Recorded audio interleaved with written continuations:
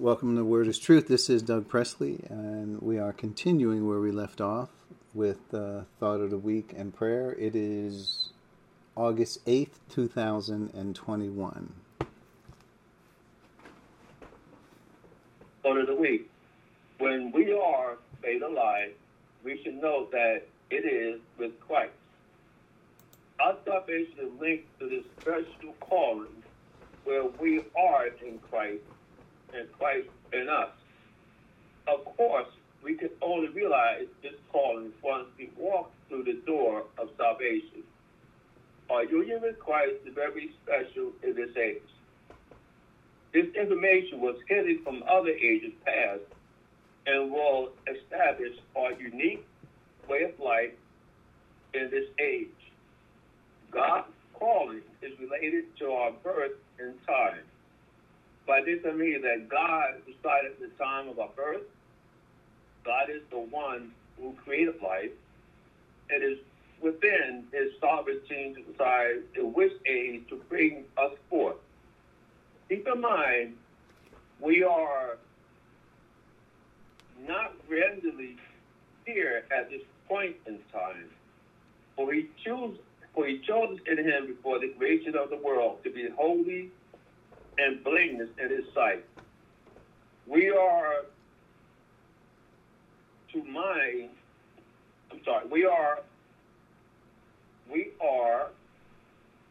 me a minute. We are not chosen for salvation. We are chosen to be in Christ from eternity past, chosen being to be selected. If we were chosen, some question came to mind. Chosen out of what? We are chosen out of a number. That number is the save of all time. God knows all who will believe in time. And it's not God's choice to make never believe. It is their choice completely. Whoever wishes, let him take the free gift of the water of life. Take it from Revelation chapter 22, verse 17. Well, the thought of the week represents really about our salvation and about it is that how we who believe in Christ, who have faith in him, have received this great salvation. God is not pinpointing us and making us believe. He's given us a free will to our call to believe in what Christ did as us. So, meaning that we are in Christ and Christ in us. Nothing ever happened before that this point ever took place. This is based upon our great and holy salvation that we are in Christ and Christ in us, that we share in everything that he has and everything that he wants us to be. But as God chooses us to our faith, believe in Christ, that he given us this great opportunity to have believed in his only begotten Son. So this is my little thoughts of the thought of the week. And now we'd like to have prayer given to us by the wife. Thank you very much, Dave. First of all, is there any specific requests? I will certainly be praying for our families and extended families and church, etc. But if there's anything specific, please let me know. Not really, just the fact that I went to see my daughter. She's doing a slowly recovering. It's a struggle, but she's hanging in there the best way she can. So I'm kind of surprised because she didn't expect me to come in there, but I came to see her. So, it's a struggle with her, but it's through God's grace that she's still here. Thank you very much for that, Dave. And yes, your daughter is certainly on our hearts as we've heard about her condition. And let us all keep that in our minds as we bow our heads to the Lord. Dear Father in heaven, thank you for this wonderful opportunity to get together and really take advantage of just how deeply and intimately we can grow in fellowship with you. We can grow in grace because you have provided everything needed to do so. We just ask come along in humility, humbly, with open minds to be taught by your word. And let us be free to let go of false things that we have heard before that we may have hung on to. We know that you are doing a new thing in this world, and we are new creations in Christ. And it is a lot of new reality that we need to understand from your perspective. Thank you for this local Waters Truth Church. And when I say local right now, it's the East Coast, I guess. But also for the body of Christ worldwide. And with the allowance of us to grow not only in grace as saved people, but also knowing that more people are being saved throughout the world. And we ask that you would use us in any way possible to help your plan, and that all people would be saved and come to the knowledge of the truth. We pray for the individuals who are facing all kinds of crises, whether health, economic, natural disasters, man-made disasters, whatever might be wrong with this world. There's so many things. Let us know that we can come to you where our citizenship is not in this world, but it is in heaven. And it is secured there. Our salvation is secured, not by us, but by your promise and your guarantee. We pray also for individuals that we know that are on our hearts, and you know their names and you know their conditions. We pray that you would intercede for us and for them, for the sake of their health, so that they can take advantage of this time that we have on this earth to walk with the Spirit and in fellowship with the Father and with Jesus Christ. And in Jesus Christ's name, I pray. Amen. Amen. Thank you. Amen. Amen. Thank you, Dwight and Dave. We appreciate that. So we are, in your notes, dated 8/8/21. I know I put the wrong date on the email, but I got the right date on the actual notes. So hopefully you have notes, and we're going to look at John 16:19 through 20 today. Jesus saw that they wanted to ask him about this, so he said to them, "Are you asking one another what I meant when I said, 'In a little while you will see me no more, and then after a little while you will see me'?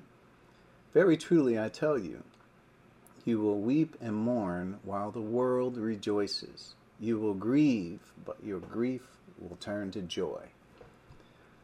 So it sounds like a lot. However, we have covered quite a bit of the understanding of this, so we could take bigger chunks at this point because we kind of know what is meant here. But there are still some nuances here that we'd like to discuss. So in your notes, after exhausting our resources, we often turn to God for help. Certainly we would go to God and ask for help when we need it, but sometimes our pride stops us from admitting our weakness. The fact is, we need God and His guidance in our lives. When we are operating from wisdom, it is the Spirit's leadership and guidance wherein He has trained us. Our dependence on God should not only be in those rock and a hard place situations, but it is also a daily awareness of our frailty and His strength. So this is where we are in these two verses, and I'd like to see if we can just go through point number 1. Jesus saw that they wanted to ask him about this, so he said to them. So it was obvious to Jesus because they were disrupting his discourse. In other words, they were certainly asking each other about this, and obviously they didn't have an answer that was sufficient, so I guess their attention turned to Jesus.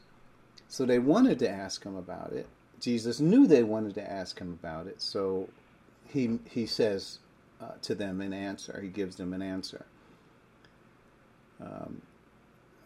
The fact that they were disrupting Jesus did not seem to really bother him.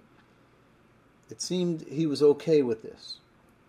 And really, I think he wanted to encourage conversation.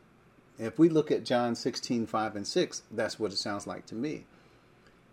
Well, I'll read 4. I have told you this so that when the time comes, you will remember that I warned you about them. I did not tell you this from the beginning because I was with you. But now I am going to him who sent me. None of you asks me, where are you going? Rather, you are filled with grief because I have said these things. And that's pretty much, Jesus, by him saying, none of you asked me this, he's really saying, I want more conversation here. I want you to ask me questions. That lets me know that you are engaged. And the disciples just were not. And why weren't they? Because they were filled with grief. They heard what Jesus said. They didn't fully understand it because it wasn't really a part of their theology. I mean, look, they were following Jesus because he's the Messiah. They know he's the Messiah. They believe and are saved. However, in their theology, the Messiah doesn't die. At least that's not what they know of, and when they think about what their culture has taught them. So now they're confused. They're like, I don't know if I believe this. I'm not sure. What, I don't know. And this is where Jesus is stressing with them in John chapter 14. Believe me when I tell you that I am in the Father and the Father. Believe me when I'm telling you all this stuff, because it was a matter of them not believing that Jesus was going away. They were troubled. So that's the first thought. It was obvious. And because of the commotion and then, asking questions back and forth to one another, I'm sure Jesus was like, wait a minute, I'm going to have to slow down here because obviously there's things that are not understood. So he does want to clear it up.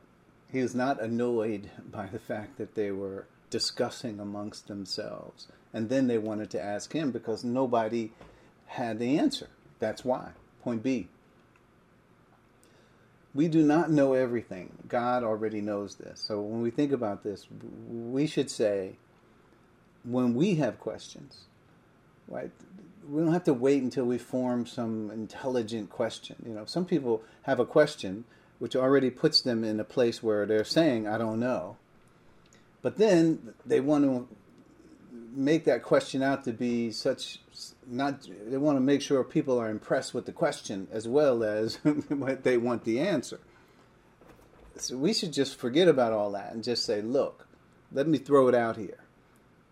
And sometimes when we ask questions, we don't actually get to what the question is as we go around the first time. So listen, we are in a learning situation here. We don't know everything. And we can't impress God. We just need to just be bare, naked when it comes to who God is and who we are. Because he already knows everything about us when it comes to what we know and what we don't know. So we do not want to be seen as a know-it-all, but as one who depends on the one who knows it all. So many times when I talk to people, the impression I want them to come away with is important. Because when God is in the presence of someone, right, there is a mode that he wants them to think about, right? Obviously God wants to impress upon people. So what can I do? I'm not God.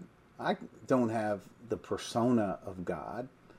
So when I leave people, I can't say that, and when Doug left them, they were in the presence of rosy glow or something. No, I don't care about all that. When I interact with people, really what I want them to know is that I love the Word, that I'm really involved in what the Word is. Because that's all we really have. Because lots of people are talking about how they love God. And that doesn't distinguish us. How are we distinguished, and how do we want people to see us? As those who are set apart unto God's purposes. And how are we set apart? By means of the truth. The word is truth. I don't want people to a rosy glow and all these other things and, oh, wasn't it great to have had that conversation? No.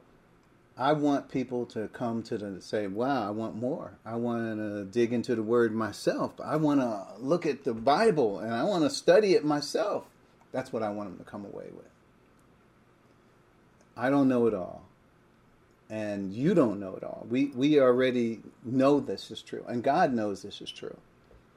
So we want to depend, trust, and have the humility to depend on God who does know. The Holy Spirit is the one who's going to take us to this all truth. He already knows where that is. Like, he knows where he wants to lead us. We just don't know. So we don't know it all, but we want to depend on God who does. And we want people around us to know that that's where we get our strength. Not within ourselves, that we are somehow better, smarter, spiritual, more spiritual. We want them to know where they can find this information as well. Here it is, right here in the Word of Truth. God the Holy Spirit is right there on the inside of them, trying to lead and guide and direct them into all truth as well. So that's an important point for me. Point C. Let's keep going. Why didn't the disciples ask Jesus about this directly? Why didn't they?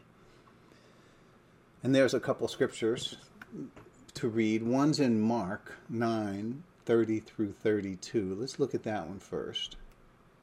Mark 9:30 through 32 says, they left that place and passed through Galilee. Jesus did not want anyone to know where they were, because he was teaching his disciples. Now notice, this is key. More than all the miracles, signs, and wonders that Jesus did, he had a goal to teach his disciples. Well, one, he wanted people to know that he was the Christ, the Son of the living God, and that he was the object of salvation. He wanted people to know that. But more than that, he wanted people to know that these disciples, these ones who were following him, because they would eventually inherit this whole thing that Jesus was pouring into them in terms of teaching, that they would be part of the foundation of the church. So teaching the disciples was a major part of what Jesus was doing. Not only the object lessons. A good chapter there is John chapter 6, if you ever care to read it. There you will find Jesus giving object lessons to the disciples, testing them, right? Saying, well, what does this mean, right? Well, what did you get from this? And it's right before them, and they learn quite a bit, I'm sure. So he says to them, the Son of Man, this is what Jesus is part of his teaching. The Son of Man is going to be delivered into the hands of men. They will kill him. And after 3 days, he will rise. But notice, we've been hearing this. This is not uncommon for those of us who are reading the New Testament. We have read these verses, not just here, but in other places. We have read Jesus saying this. So he was trying to prepare the disciples for this. But what was their attitude? Verse 32. But they did not understand what he meant and were afraid to ask him about it. So I mentioned this last week, but I didn't actually give the verse. But they didn't understand. Why wouldn't they understand what Jesus was saying? His words are clear. I'm reading them, and it says right here, the Son of Man is going to be delivered into the hands of men. They will kill him, and after 3 days, he will rise. Why is that not understood? Really? It's not understood because they were confused. It was not in their theology. They didn't believe it, is what probably is a better way to say that. They didn't believe it, so they didn't understand. And then they were afraid to ask. him about it. What does that mean? That is to say that they respected Jesus so much. They saw who he was. They respected him as the Messiah. But they didn't want to question him about his theology. Right? But Jesus is teaching them. He's giving them his theology. They're listening with the filter of their theology. And what Jesus is saying doesn't quite cut it, because according to them, the Messiah is not going to die. What are you talking about? And they don't want to say it. Now, Peter jumps up, as brash as he is. In Matthew 16, it says he rebuked Christ. He says, for teaching this. He probably said it enough times. Peter had enough. And he says, you know what? Stop it. Don't say this anymore. And that is when Jesus had to rebuke Peter. Put him back in his place. Aren't we glad that Peter's vision of things didn't come to pass? Aren't we glad? Because Peter didn't know what he was talking about. But anyway, this is the teaching here, right here. And what was the response? They didn't understand it, and they were afraid to ask.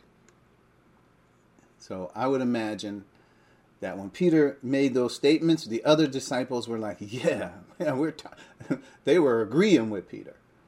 But that was not the heart of God. Right? And then let's go to Luke, which is kind of the same passage. Luke 9:43.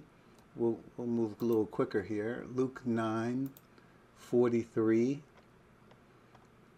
It says, and they were all amazed at the greatness of God, while everyone was marveling at all that Jesus did. This is after he healed the person, right? He rebuked an unclean spirit. And they were amazed. So now, this is what he says. I got your attention now, right? So they were all amazed. So everyone was marveling at what Jesus did. He said to his disciples, listen carefully to what I'm about to tell you. The Son of Man is going to be delivered into the hands of men. Now, you would think that's understandable, right? I'm telling you what's going on. I'm warning you. I'm preparing you. Yet, what did it say in verse 45? But they did not understand what he meant. It was hidden from them, so they did not grasp it. And they were afraid to ask him about it. See, so when it says it was hidden from them, it means it wasn't a part of their understanding, and it was a mystery.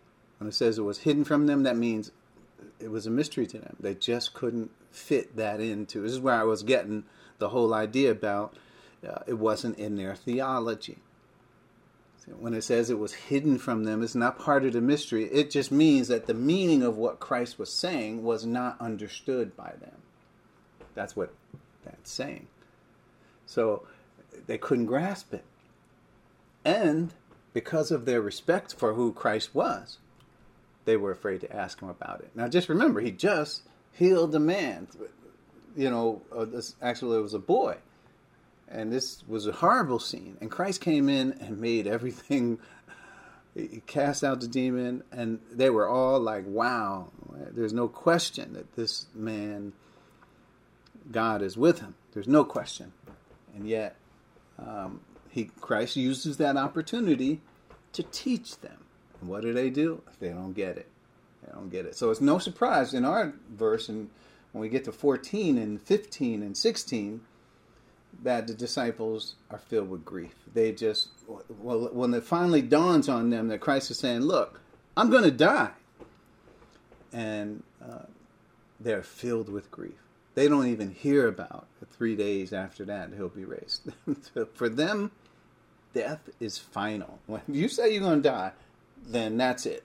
There is no more, okay, then after that, I'm going to do this. No, it's over. It's over. So then Luke, we're still in Luke 24. Luke 24, I think 1 through 12. And this is about the resurrection. Let's just think about this as we go. I'll read it quickly. On the first day of the week, very early in the morning, the women took the spices they had prepared and went to the tomb. Remember, so Christ had been crucified. They buried him, but they didn't have time to give him the official Jewish burial with the spices and how they would wrap the body and anoint it and so forth. But because of the Sabbath that was dawning at the time on Friday. So when they got there early in the morning, right, it's probably still dark. Verse 2, they found the stone rolled away from the tomb. But when they entered, they did not find the body of the Lord Jesus. Now they were sure, because they marked the place. They followed Christ where they took him, and they watched him get put in the tomb, and they watched the stone get rolled. So all of that they marked so that they could come back the next day and do what they had to do. Verse 4. While they were wondering about this, suddenly 2 men in clothes that gleamed like lightning stood beside them. In their fright, the women bowed down with their faces to the ground. But the men said to them, "Why do you look for the living among the dead? He is not here. He is risen. Remember how he told you while he was still with you in Galilee? The Son of Man," this is what he said, "the Son of Man must be delivered over to the hands of sinners, be crucified, and on the third day be raised again." Then, verse 8, they remembered his words. So notice, the women, they were, not only did they think that Christ was gone, that's it, he's dead, we're coming to do what is traditional, a traditional Jewish burial, and that's what we're expecting. We're grieving still. And here they're looking for Christ and they don't find him. They're like, what in the world is going on? They don't ever think in their minds, wait a minute, this is what he said. No. So there's angels that come. And the angels have to remind them that Christ said this, he was with you. And then verse 8, they remembered the words, right? So when they came back from the tomb, they told all these things to the 11 and to all the others that were there. It was Mary Magdalene, Joanna, Mary, mother of James, and others with them who told this to the apostles.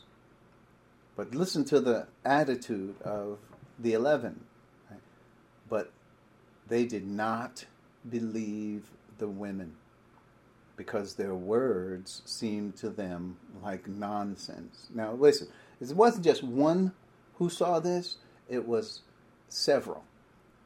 Right? So it gave who they were, right? And then, so it wasn't just like one person coming, I saw something in a dream, right? No, it was several of them. Mary Magdalene, Joanna, mother of James, and the others who were with them told this to the apostles. But they said they didn't believe him. Why couldn't they believe him? Because remember all the things we just talked about, because their words seemed like nonsense. In other words, foolishness. However, Peter, he got up and he ran to the tomb. Bending over, he saw the strips of linen lying by themselves, and he went away, wondering to himself what happened. Now notice, he didn't say, he's risen. He didn't say that. He said, that is strange. I wonder what in the world could have happened to the body. Because they weren't thinking in any sense of the word that what the woman said was true. They were thinking, they must be crazy. Whatever they saw, I don't know what they're talking about. They're crazy. So notice the general attitude toward how people thought about these things. And even, listen, nobody is beyond reproach. Not the women, not the apostles. None of them understood this. They all failed at this and had to be reminded. Point D, we're going back to our notes. Often, our religious training gets in the way of the Spirit of truth. And we know this. 1 Corinthians 2:9 says that the Holy Spirit is going to tell us things that are outside of our religious understanding. Right? Well, all of us have religious training. Right? So for instance, if you keep thinking, let's just say that your religious training says angels, when they appear, they're going to be, bright lightning, and where people are going to fall down dead and all that. But then an angel appears to you, and he's just a regular person. And he helps you. He does whatever. And later, we're going to find out that angels did attend us while we're here in the world. Angels were a part of our existence here. And they interacted with us, and we didn't know they were angels. We're going to find that out. That says Hebrews 13. So we should know that we have to expand what we think is or is not possible. And it has to, for us in this age, it goes beyond our human understanding. It goes beyond what eye has seen, what ear has heard, or has entered into the heart of man. Things that God has prepared for those of us who love Him. Right? So it goes beyond our understanding. We have to throw out our religious training. Because we're not Jewish. We don't have Jewish culture in our approach to God. And we're not Gentile. So we don't take from the gods of Gentiles or the ways Gentiles worship. And we try to throw that into who God is. God is revealing Himself to us in ways that have never been to any creature, whether they be angel or man. We, of all people in all time, have to keep an open mind when it comes to what is God trying to reveal to us. Who is God? Because He has not revealed Himself in this way to any creature. So now that He is revealing Himself, we can't make God stop short and say, hold on, God, you never did that before. So I can't accept that you're doing it now. So it gets in the way. Our religious training gets in the way of who God is and what He would do and what He wouldn't do, or all those things. We have to readjust our thinking when it comes to this. Point E. Teaching, and more teaching was important for the disciples. Emotion was in the way here, not helping their understanding. So I know a lot of people think that teaching, a large part of it is emotional, right? In other words, you got to get the people emotionally involved. And a lot of appeals, especially when it comes to the gospel, are emotional appeals. You know you were bad. You know you did wrong. Come, you sinners, and redeem your God is ready to redeem you, and join His, just take His hand. And the music, let's play that once more. Just as I am, without one plea. This goes on until people slowly have a guilt complex and slowly make their way forward to the mourner's bench. This is common in a lot of churches, whether they have a mourner's bench or not.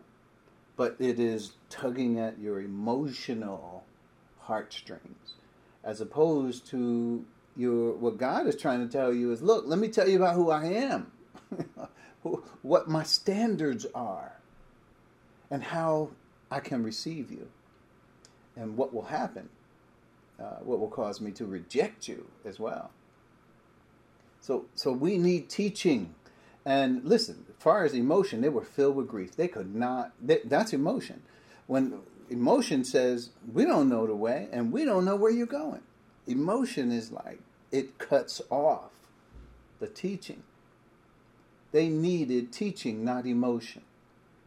In fact, there are scriptures, a couple of scriptures I can turn you to. One's in Romans chapter 16, where it says, mark those who cause divisions and teach doctrines that are contrary to what we have learned. He says their God is their belly, meaning their emotions. Stay away from them. Keep away from them, it says. Then there's another one that talks about it in 1 Corinthians chapter 6. So in this case, what I'm saying is, be careful. We all have emotion. Emotion is fine to have. However, when God is trying to teach us something, we got to We can't allow emotion to think for us. We got to think about what is being said. Jesus told them what was going to happen. All they had to do was grasp onto the words that Jesus was saying and throw out whatever their religious training was. They would have had it. But listen, I don't want to make it sound easy, because it wasn't. Most likely, if we were in their shoes, we probably would have did the same things. In fact, we have done the same things in our lives, in our spiritual growth. We refuse to let things go or allow God to teach us because of what we think we know. It happens.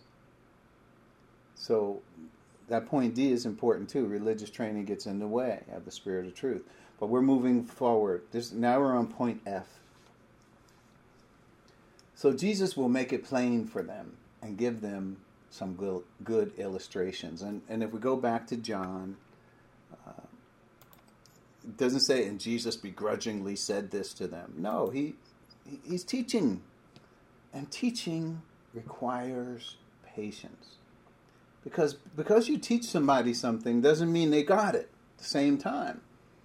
It means you might have to teach it again and again and again before they get it. So you need to have patience.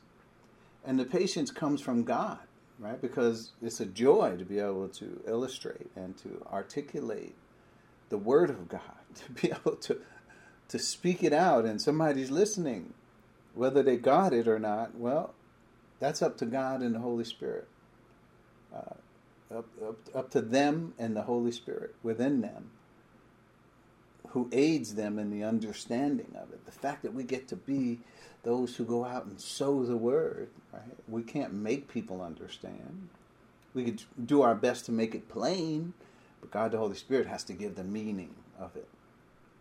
So in verses 20 through 22, we have this analogy in John 16.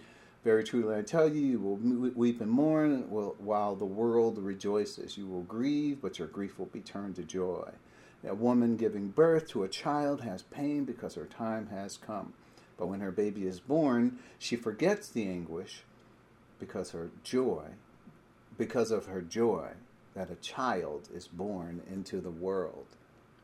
So it is with you. So he's going to make it plain so that they'll understand.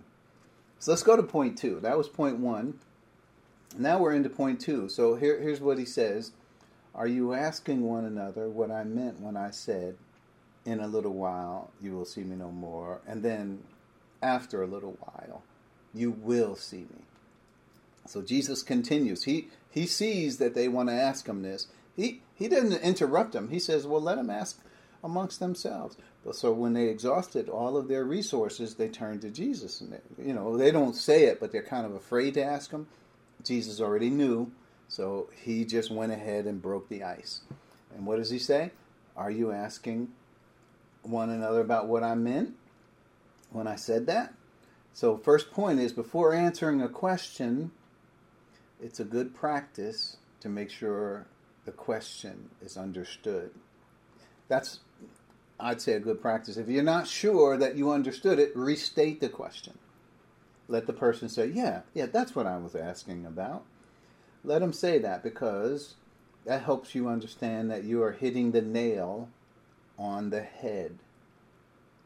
So what happens when you're hammering something and you don't hit the nail on the head? What will happen? I can tell you some terrible things. Because you're going to probably hit your hand, your thumb, your finger. It is important to hit the nail on the head. In other words, answer the question that is asked. It's important. Here, often a restating of it to be sure you're addressing what is on the heart, right? Because if you're not, then it's not relevant to the person. Even though it might be good information, if they were inclined to want that information, it doesn't mean necessarily that it is a good opportunity for you to say whatever you want to say.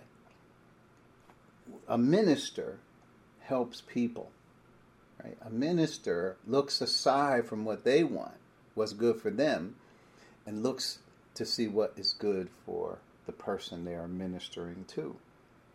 Somebody asks you a question, you are in the position of ministering to them. Think of it that way. Yeah, you said, well, I'm not a minister. Yeah, but you are. Somebody's asking you a question, a spiritual question. You take your hat off and put your minister hat on. Because you now are a minister. And you are able to address what they've asked from a perspective that God has impressed upon you. If you know the answer, that is. So we're sure we know what the question. We might even have to restate it, right? And make sure we're addressing what is on that person's heart. Now you might say, what's on their heart is not important. If I were to say what the priority is for this person, let me tell you what you need. I could say it that way. But you have to address, once you address what's on their heart, you know what you're also developing with that person? Trust. When you speak heart to heart to that person, you're developing a continuity of trust. That person, a question reveals a person's weakness, sometimes their frailty, and when we're talking about understanding.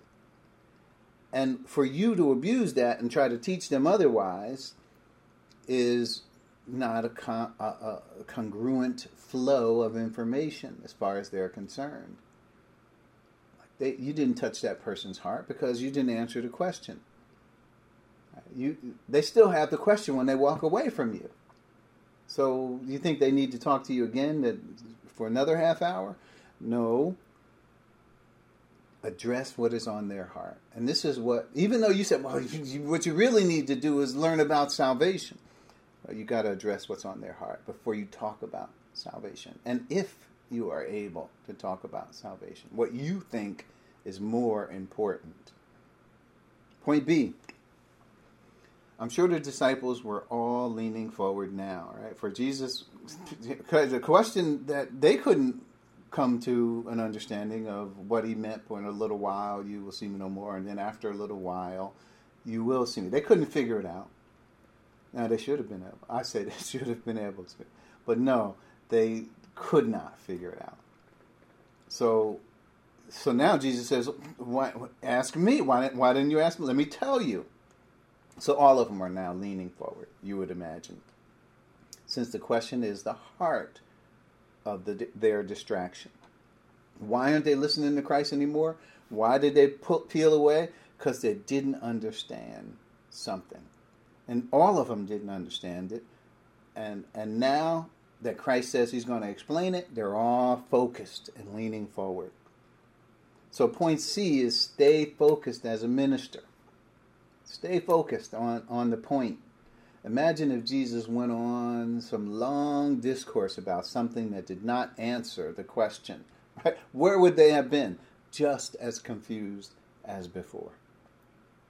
So stay focused on what the heart matter is. Right? What is at the focus here? What is the crux of the matter, as we say?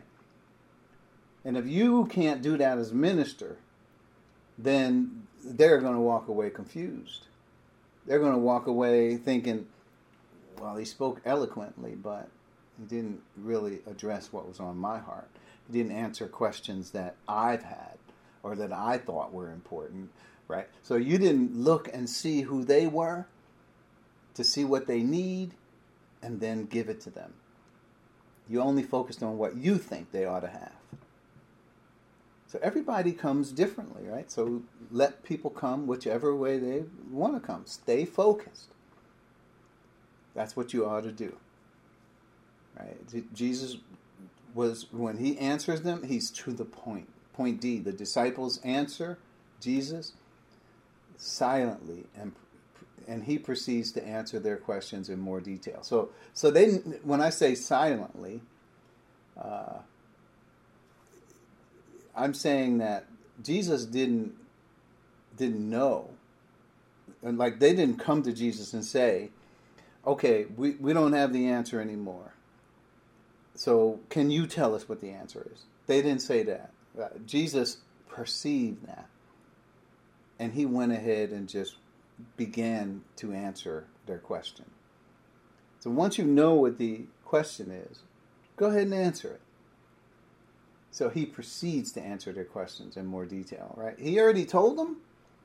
He could have said, I already told you this. But no, he went back and he says, let me give you some illustrations now.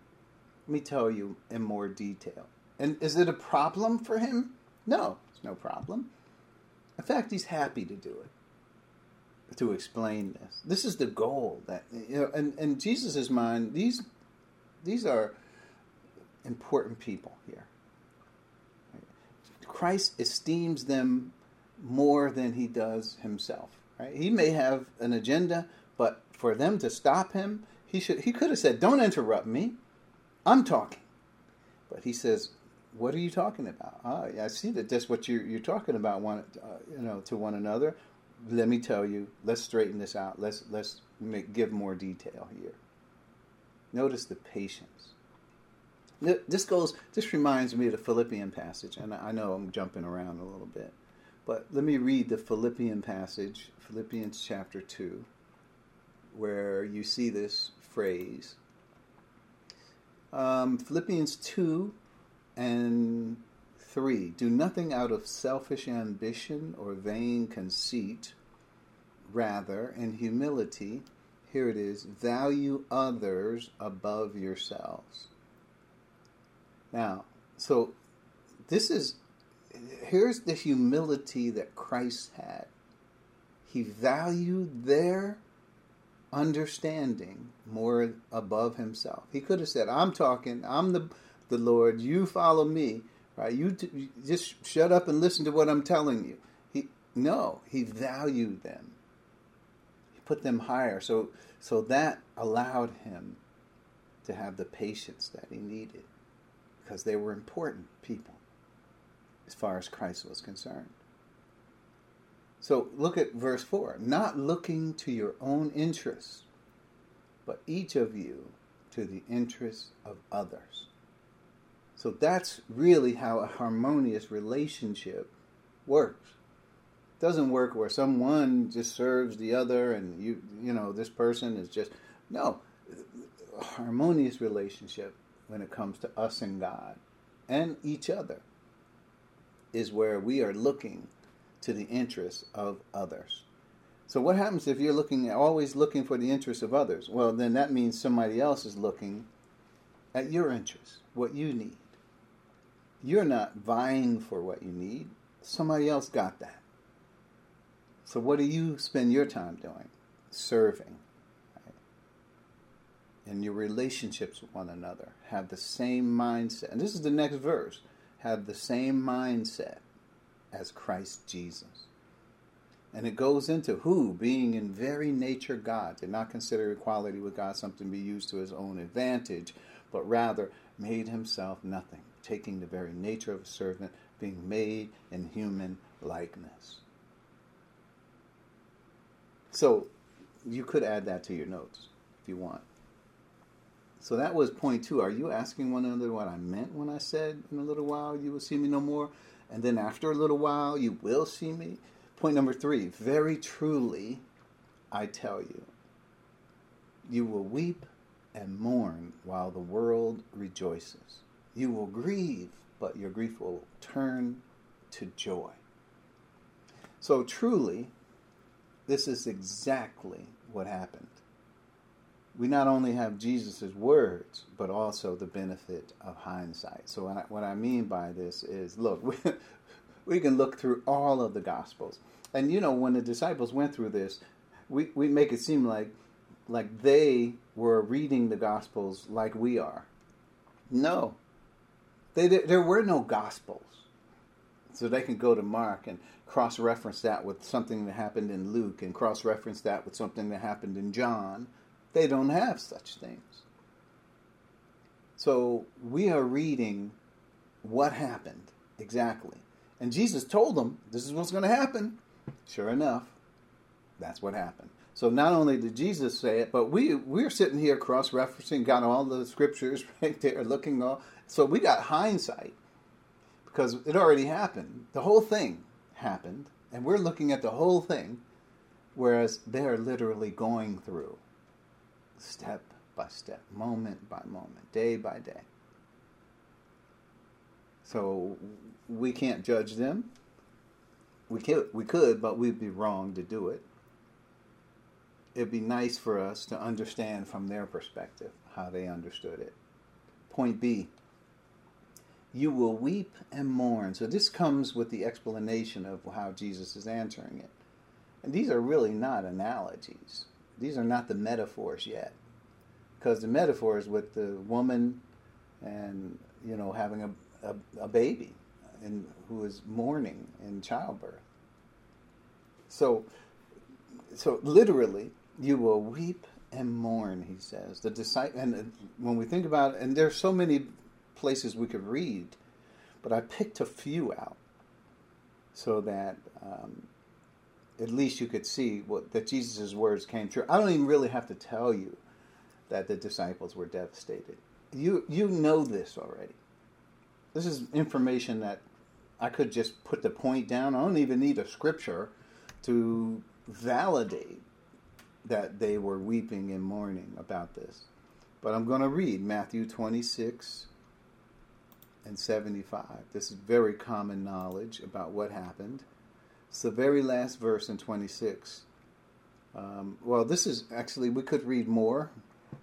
This is where Peter denied Christ 3 times. So I'll start at verse 70. But he denied it before them all. I don't know who you are talking about, he said. Remember, Peter said he would die for Christ. Then he went out this is verse 71. Then he went out the gateway where another servant girl saw him and said to the people there, "This fellow was with Jesus of Nazareth." He denied it again with an oath. I don't know the man. After a little while, those standing there went up to Peter and said, "Surely you are one of them. Your accent gives you away." Then he began to call down curses. He swore to them, "I don't know the man." Immediately a rooster crowed. And Peter remembered the word Jesus had spoken. "Before the rooster crows, you will disown me 3 times.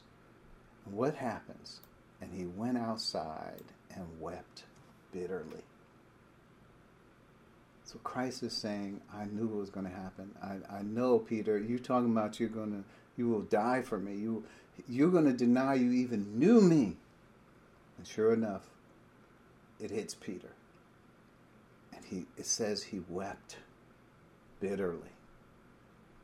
Now this is the kind of crying that's not like you're watching the movie and tears just come out of your eyes, and whoever wrote the movie, this was what we call a tearjerker.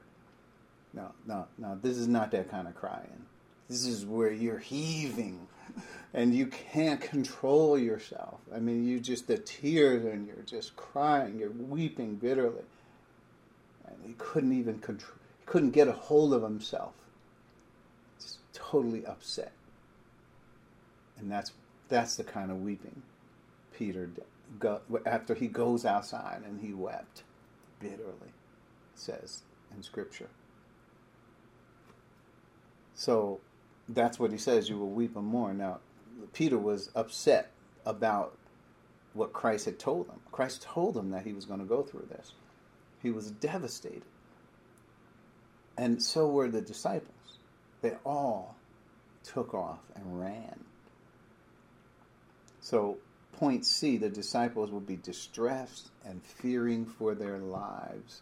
That's back to John 16, where we are in our context. I see our time is moving forward, so we should be able to finish this. So back to John 16, 31 through 33 at the end. So it says, "Do you now believe?" So Jesus' illustrations and metaphors did work, because they finally got it. But then Christ says this, after that, he says, a time is coming, just be careful. I know you said you believe, but a time is coming, and in fact, has come, when you will be scattered, each of you to your own home. You will leave me alone, yet I am not alone, for my Father is with me. I have told you these things so that in me you may have peace. In this world you will have trouble, but take heart, I have overcome the world. So there you have, all the disciples ran. They feared for their lives. I mean, they took off.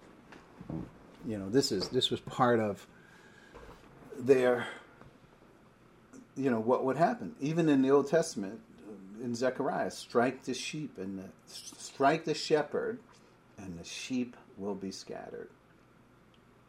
Point D, while the world rejoices.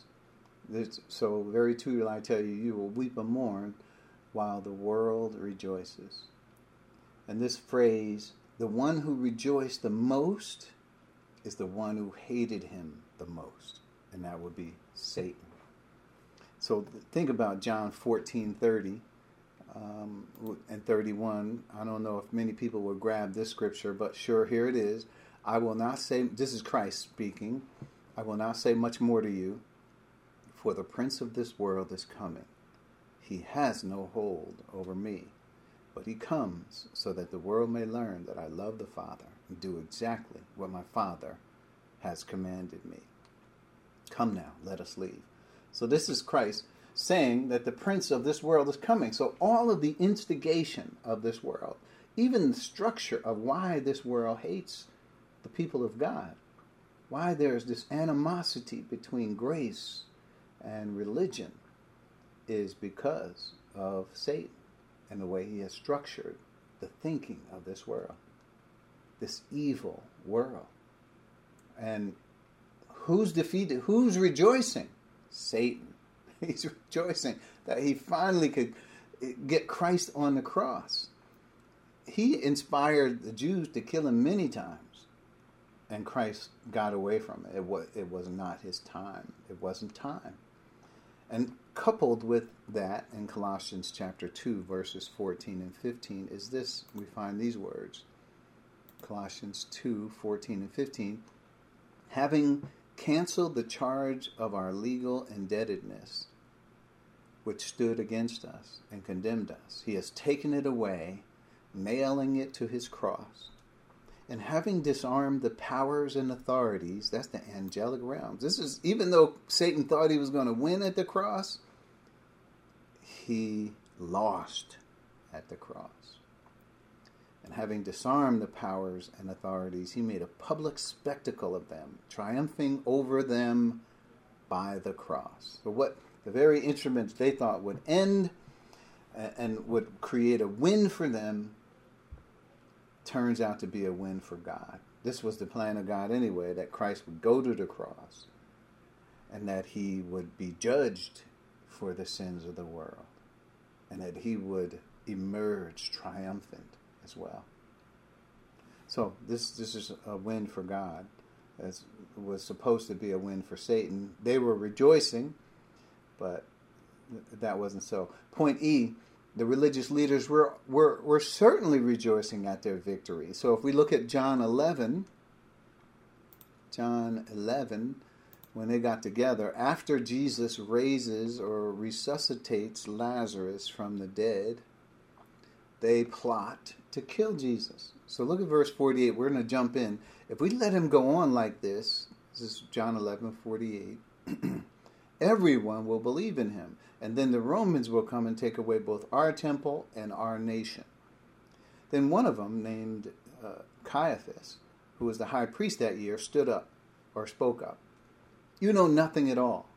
You do not realize that it is better for you that one man die for the people than the whole nation perish. Now, he did not say this on his own. He said this, but as the high priest that year, he prophesied that Jesus would die for the Jewish nation. And not only for the nation, but also for the scattered children of God, to bring them together and make them one. So from that day on, they plotted, here it is, to take his life. They plotted to take his life.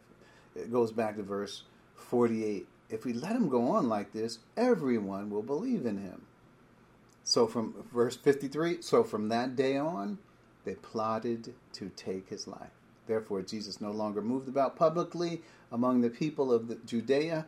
Instead, he withdrew from the region near the wilderness to a village called Ephraim, where he stayed with his disciples. When it was almost time for the Jewish, in other words, that time we're talking about, Jewish Passover, many went up from the country to Jerusalem from their ceremonial cleansing before the Passover. So, once they finally got Christ on the cross, they were happy. They were saying, "Oh, now we've got it. Now we got him." And then 19. This is John 19, and looking at verses 12 through 15 real quick. From then on, Pilate tried to set Jesus free, but the Jewish leaders kept shouting, "If you let this man go, you are no friend of Caesar. Anyone who claims to be a king opposes Caesar." When Pilate heard this, he brought Jesus out and sat down on the judge's seat at the place known as the stone pavement, which in Aramaic is Gabbatha. It was the day of preparation of the Passover. It was about noon. "Here's your king," Pilate said to the Jews. But they shouted, "Take him away! Take him away! Crucify him!" "Shall I crucify your king?" Pilate asked. "We have no king but Caesar," the chief priests answered. Finally, after this is more than one time that Pilate tried to free him, finally Pilate handed him over to them to be crucified. So the soldiers took charge of Jesus. Carrying his own cross, he went to the place of the skull, which in Aramaic is called Golgotha. There they crucified him. With him, 2 others, one on each side, and Jesus in the middle. So this is part of what they got, what they wanted. They finally did get Christ. They were after him. He got away from them, but they finally got him. So they had joy. And point F, you will grieve, but your grief will turn to joy. And as we have been discussing, they would soon be on this emotional roller coaster. So there's a couple verses in John. For the sake of time, we're going to shorten this. I'm going to ask you to read John 21 through 20, just so you can see how this whole thing went down. But I'm going to skip to point G. The disciples would eventually land on their feet. Luke 24:13 through 48. We won't have the time to read it all, but Luke 24. We'll start at verse 13. This is what happened after. So the same day, 2 of them were going to the village called Emmaus, about 7 miles from Jerusalem. They were talking with each other about everything that happened. As they talked and discussed these things with each other, Jesus himself came up and walked along with them. But they were kept from recognizing him. He asked them, "What are you discussing together as you walk along?" They stood still, their faces downcast.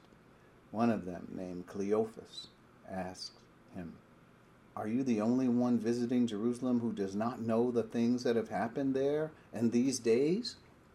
"What things?" he asked. "About Jesus of Nazareth," they replied. "He was a prophet, powerful in word and deed before God and all the people. The chief priests and our rulers handed him over to be sentenced to death, and they crucified him.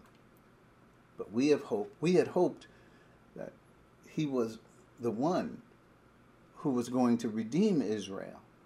And what is more, it is the 3rd day since all this took place. In addition, some of the women were amazed us. They went to the tomb early this morning, but they didn't find his body. They came and told us that they had seen a vision of angels who said he was alive." And some of his companions went to the tomb and found it just as the woman had said, but they did not see Jesus.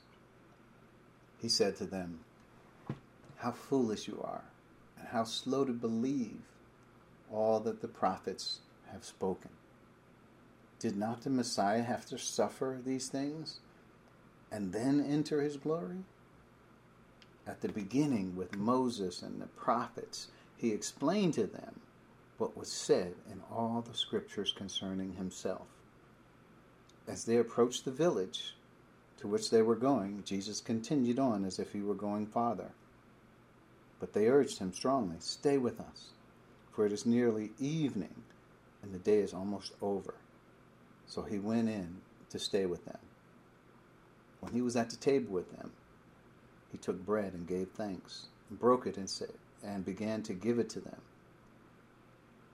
Their eyes were opened, and they recognized him, and he disappeared from their sight. They asked each other, "Were not our hearts burning within us while he talked with us on the road and opened the scriptures to us?" They got up and returned. So we'll stop there. And I just wanted to give this as a part of how Jesus rounded out. Even after his resurrection, he continues to teach them. And their response is golden. Did not our hearts burn within us as he opened the scriptures to us? Well, they had the scriptures. They already had all that information, except they did not have someone to teach them what that meant. How important it is that when the scriptures are open to us, that these are the things that we value. Not that we have just the word, but that we have the understanding, what the meaning is, and that is by the Spirit of truth. We're going to have to quit. Next week, we'll continue this thought in John chapter 16. Let's bow our heads as we close. Thank you, Father. We're glad to be here, to hear the Spirit of truth open the scriptures to us. We pray that the experience of those disciples on Emmaus Road will be ours as we open the Word and allow God the Holy Spirit to tell us what those things actually mean, to open the meaning of your marvelous plan to us. Father, we thank you for choosing us from the foundation of the world. We ask that, Father, as we go, that we would have humility to accept the wisdom that you have for us in this life. All of this we ask in Christ's name and for his sake. Amen. Amen. Amen.